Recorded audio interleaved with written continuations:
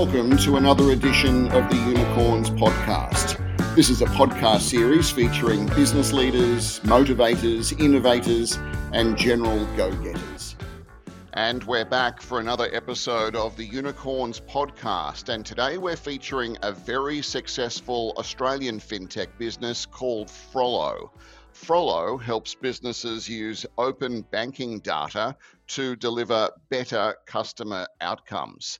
Clients use its technology to offer customers money management features or streamline lending applications. Frollo also has a free budgeting app that's used by over 100,000 Australians. Kris Davant is head of product at Frollo, and he joins me now. G'day, Kris. Welcome to the program. Hey, Justin. It's a pleasure to be here, mate. Can't wait for this chat. Okay, Frollo began a few years ago now. When did you first join the business? Yeah, so I started in 2018. It's really, really hard to think that it's over 5 years ago. I even remember my first day bringing my laptop in, and I was employee number 4, and I was excited, and it was just, I still can't believe it's 5 years. What were you doing before you joined Frollo? Yeah, so I came from banking and consulting before I started Frollo. So pretty traditional university grad role, and then kind of went up that corporate ladder. But, the thing I think that shaped me most was I spent a year and a half traveling on a quad bike through Europe, Africa, and Australia, raising money. We raised $100,000 for Oxfam Australia, and we broke a Guinness World Record for longest journey on a quad bike. And I guess the reason why I bring this up is because, really that journey to start up and it's not possible without that kind of can-do attitude. And that journey really kind of shaped who I am and my ability to just be hungry and kind of just thrive with, a million things coming your way. And that's really what you need kind of in that startup phase of a business. I'll have to pick you up on that. What on earth were you doing on a quad bike going through all of those countries you mentioned? Yeah, I mean, it kind of started off with, me and 2 other friends decided to, we just kind of wanted to do something a little bit different. And this was 2010, 11, so I was significantly younger. And we just wanted to go travel, and it started off with, let's do it on a car. Then we thought about doing it on postie bikes. And then we saw that there was an opportunity to do it on a quad bike and break a world record. And we were, between 25 and 27, young, egotistical. And we thought, why not? This will be easy. And a year and a half later, let's just say it wasn't as easy as we first thought. So where did you start? So we started actually in Turkey on the Bosphorus Bridge. So this whole idea, bit of a marketing spin here, that you start off on a bridge and you end off crossing the Sydney Harbour Bridge. So started Turkey, went all the way to England, and then we wrapped back around all the way to Italy. We hit Tunisia all the way through Libya, Egypt, and all the way down to South Africa. We put our bikes on a plane. We came back to Perth and, did the whole loop in the middle of Australia, out and around. So it was quite an adventure. So let's go to 2018 now. You're looking around for a new job. The Frollo opportunity comes up. What was it that actually attracted you to Frollo? Yeah. So, I mean, for me, I think, I've always found finance a little tough, especially when I was young. You go out, you don't know where your money's going. Your money comes in and all of a sudden, you're back down to zero. You're living paycheck to paycheck. And I'd used a number of different apps, and I really felt a little bit of comfort using those apps. And I think I felt a little bit more in control. I wouldn't call myself as kind of like need to know everything, but I need to kind of know enough. And an opportunity came with our founder, Gareth, who, I know you know him. Yes, Gareth Gumbley. Yeah.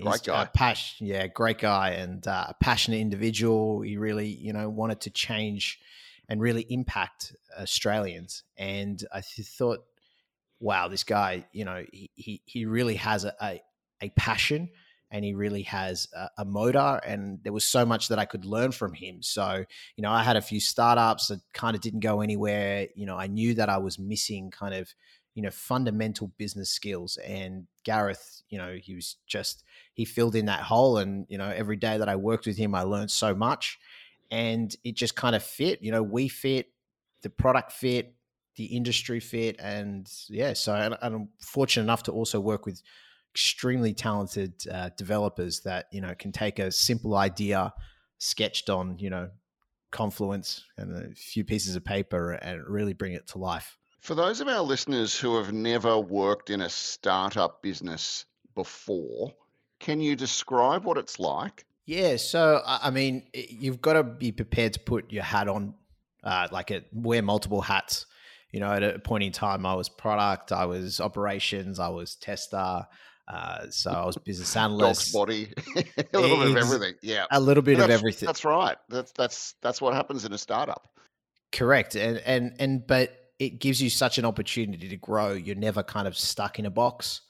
And I think that, there's a certain attitude and personality that kind of likes that, right? So every day you're kind of dealing with different things. But at the same instance, you have the beauty of starting to see something grow. I'd worked in large organizations like CBA and Accenture. Everything's defined, everything. You don't really know how everything works. When you're at a startup, you know how everything works. And it just gives you an opportunity to also influence that. So that's really what excited me. So tell us exactly what Frollo does. How does it work? Okay. Yeah. We build technology to help other businesses in this open data world. And what we try and do, and we do a pretty good job of it, is really build technology that improves the financial well-being of our users. And so that we aim to build tech that, reduces debt, increases savings, gets you on a better product, and hopefully by doing all that just reduces the stress of finance in your life. But for your users, a more tangible way to look at it is that we white label mobile apps, and we work with our clients to get those out and distribute it out to their clients. We build features that sit in the background. So if you've ever used a Virgin Money app or a BOQ app or any of your apps, there's usually technology or a platform that sits behind it. And what we do is that we provide that technology. So we're kind of like the hidden piece to the puzzle. And we also do that in mortgage assessment. So if you've ever gone for lending, usually you have to provide statements. We're really trying to solve that by using open banking data. So you share your data instead of having to put some statements together, and we provide the technology to support that decision in the background again. And so what markets is a Frollo serving at the moment? Yeah, so we serve large banks to mutuals to large fintechs to mortgage brokers, financial planners. It's such a diverse range, which is also very, very exciting as we scale. And if you think about it, when you think about banking data and you think about how it can be used, we want to be looking at that, solving those clients' problems, and be able to make it super easy for them to use in their world to solve their own problems. And so if you look at Frollo, you've obviously got a B2B market and a B2C market. So who are your clients? Who are your customers? Who are you working with that you can share with us? Yeah, I'll rattle off a few names. We work with Beyond Bank, PNN, BCU. They're within the mutual space. We have BOQ Group, which includes Virgin Money, ME Bank, and BOQ itself. We're working with a mortgage aggregator called Finsure and Woolworths. So you can see it's a pretty diverse range of clients that we serve. And it's because, that banking data itself can solve many different pain points in these businesses. And so I mentioned in my intro that you've obviously got a budgeting app as well, which you can download, consumers use. How does that work, Kris? Yeah, so we started pretty simple. I think going back to how I was explaining it, right? So, generally speaking, most people have more than one banking relationship. So that means you have generally two apps, and it's really hard to get that whole holistic view of your finance. So what we do is within our personal finance manager, the Frollo B2C app, you can go download that, connect all your bank accounts without sharing any username and passwords, and see it all in one way, in one place. So you really do get a 360-degree view. And that's just really the starting position of the whole thing, right? So, then on top of that, we enrich the information that we get from the banks. We categorize it. We put some merchant logos on it. We tell you what product you're actually on with your bank. And that's just step two of the process, right? So, okay, cool. You've connected to my bank accounts. Now we are able to enrich that information and make it just really easy for you to understand where your money's going. And then the next part is all the different features we have: bill tracker, goal tracking, budgeting, graphical representation of your finance. And that's just, depending on what you want to do, you can turn those features on or off. Do you actually can you do your banking through Frollo, or not as such? Not as such, but we are one of the pioneers in the CDR regime. That's a government backed regime. So what that stands for is consumer data rights. And what that aims to do is, you as a consumer, you own your own data, whether it be in banking, telecommunications, energy, and your super accounts. And you can share that information in a secure and regulated way with entities called ADRs, accredited data recipients. I'm throwing in some terminology in there. And a few acronyms. That's okay. You've explained them. I can explain them. Don't worry, your listeners don't need to know much about it, but it just means that it's you really need a tick of approval from the government to be able to access that information. And that gives us the ability to build kind of use cases that sit on top of that. So what about the size and scale of Frollo? Tell us about the operation itself. Yeah, so I think the most traditional startup business metric is the number of employees. So, as I mentioned, we've gone from, me being employee 4 to having over 50 employees now across, engineering, machine learning and AI, to operations and compliance, etc.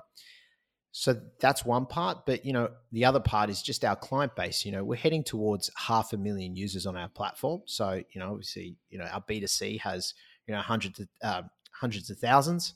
And then obviously through our clients, they have their own users that are part of our platform. So, I mean, it's a pretty massive milestone for us. We're definitely aiming higher. We want to touch as many people as we can within the Australian ecosystem to use our technology, because we really do believe in it. The landscape as you look at it, are there many competitors doing the same sort of thing as what Frollo does, or are you carving out a unique niche there in your mission? So I mean, we'd like to say that we are carving our own niche, obviously. So there are other players out there that really focus on the collection of data, and but what we want to do is actually build on top of that to create that real impact for the end user in mind. So collection is just one thing, enriching it is another. Creating the right experiences for our users to actually reduce their financial stress is really where we want to be playing it. I think that is really kind of our unique value proposition, not only to our clients, but also to our end users that use our app.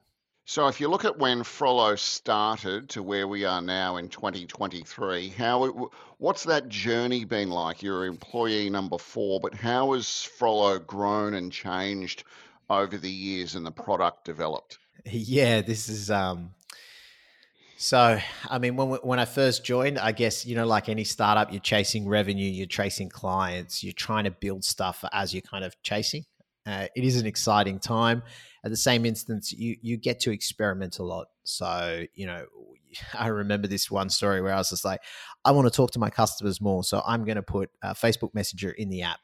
Right, and I will service all the How did that work out? Yeah, it actually worked out really well. Other than getting 10 p.m., you get people asking, "Oh, why? How does this feature work?" Ding. But it did allow me to get a little bit closer to the user, which then allows you to kind of start building hypothesis and start thinking, okay, well, what else do I need to build?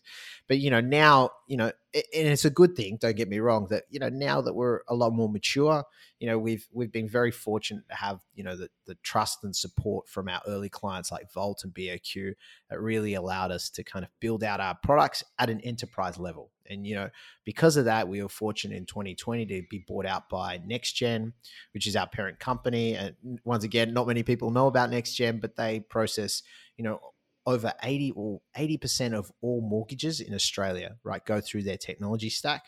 So, and through that process of being bought out, we've kind of started to have to grow up, right? So, one thing I'd say is, we're really at the scale up phase. It's time to say no to more things, time to be a bit more strategic. It also is harder to move the ship, right? So before it's kind of like, hey, I want this. And, it'd be a 5-minute conversation. Someone would be able to get it in. Done. Yeah. And now it's like, okay, well, what does this mean from compliance? And what does this mean from an operational standpoint? And how does this raise the tickets? And so that's just part of maturing. It's not a bad thing. It just means that you need to be better with your decisions, right? And that's fine. And, I'm fortunate enough through this kind of scaling process, I look at my career, and obviously being in large organizations, you take for granted just how they got there. And then when you join a startup, you're like, there's just so much chaos, and you're kind of trying to work it out. And scaling is somewhere in between, where you're trying to take that chaos and start to kind of create, you shape it so that your organization can grow, your products can scale. And I think through that process, I've just become a better business leader. Like, I can just see things way better. And that's what excites me about this part of the business. So your role as head of product, what is your approach to product development at Frollo? Yeah. So, I think, from back, tying that whole story together, first, when I first started product, it was kind of like what feature I wanted, and, what was the kind of our client, small user base telling us. And I think, right now, I'd like to think that I'm definitely more user centric, in the sense of looking at both our clients, our users, and really focusing on just delivering value for solving problems, right? So, one thing as a product manager, it's really easy to just get into this kind of, I just need to build the next feature. My competitor's doing this, or, the shiny new object, I just need to do this. And really, as I've learned, you got to go back to the basics, right? What's the value of the product, and how do I deliver that all the time, right? And I can't help but every single time now I look back at some of the stuff I've done, and I should have kept it simpler. And that's the thing that I keep smacking in my head. Just keep it freaking simple. And I always use the analogy of Excel, right? Like, everyone uses Excel. There's about 1 million features in Excel, right? And that no one uses. And so, but the thing that Excel does really well is put things into a table, and you can write some formulas. And those formulas are they're so large, but I'd say, 90% just go untouched, 10%. So, it's that kind of Pareto's 80-20 rule, right? Like, the simple stuff is where most of the effort needs to go into.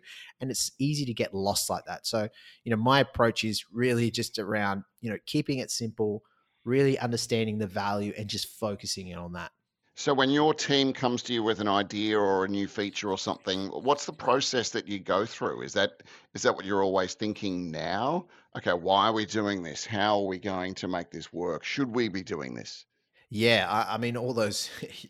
Yeah, Justin, you want a job at product management? So that's very, very good questions. And also, just how does it all sync with the stack? So, I always tell my team that, there's a lot of the ideas, it's not that they're bad ideas. Sometimes it's just about the time to when to execute.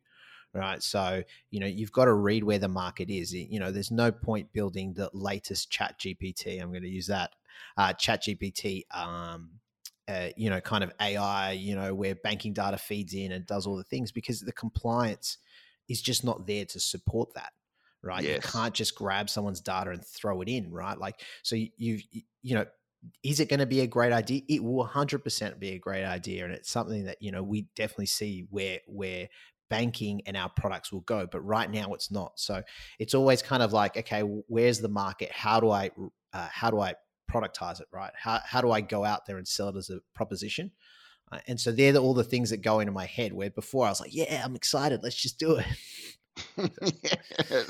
Bigger, growing better, up, faster. Justin. Yeah. You are growing up.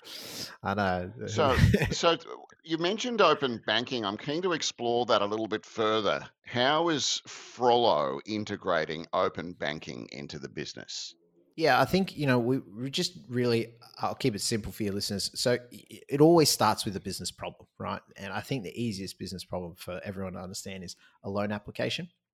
So, as a lender. Nightmare. Yeah, as a lender, yes, it truly is. So as a lender, when you are applying for a loan, they want to make sure that they they've assessed you before giving you Of credit, right? course. Yes. Yeah. And so the problem is, classically it's about give me all your bank statements, and then someone in the bank goes through them and kind of validates that they're willing to give you the loan or not, which is just, it's painful for everyone, right? It's painful for you as a consumer. It's painful for the bank.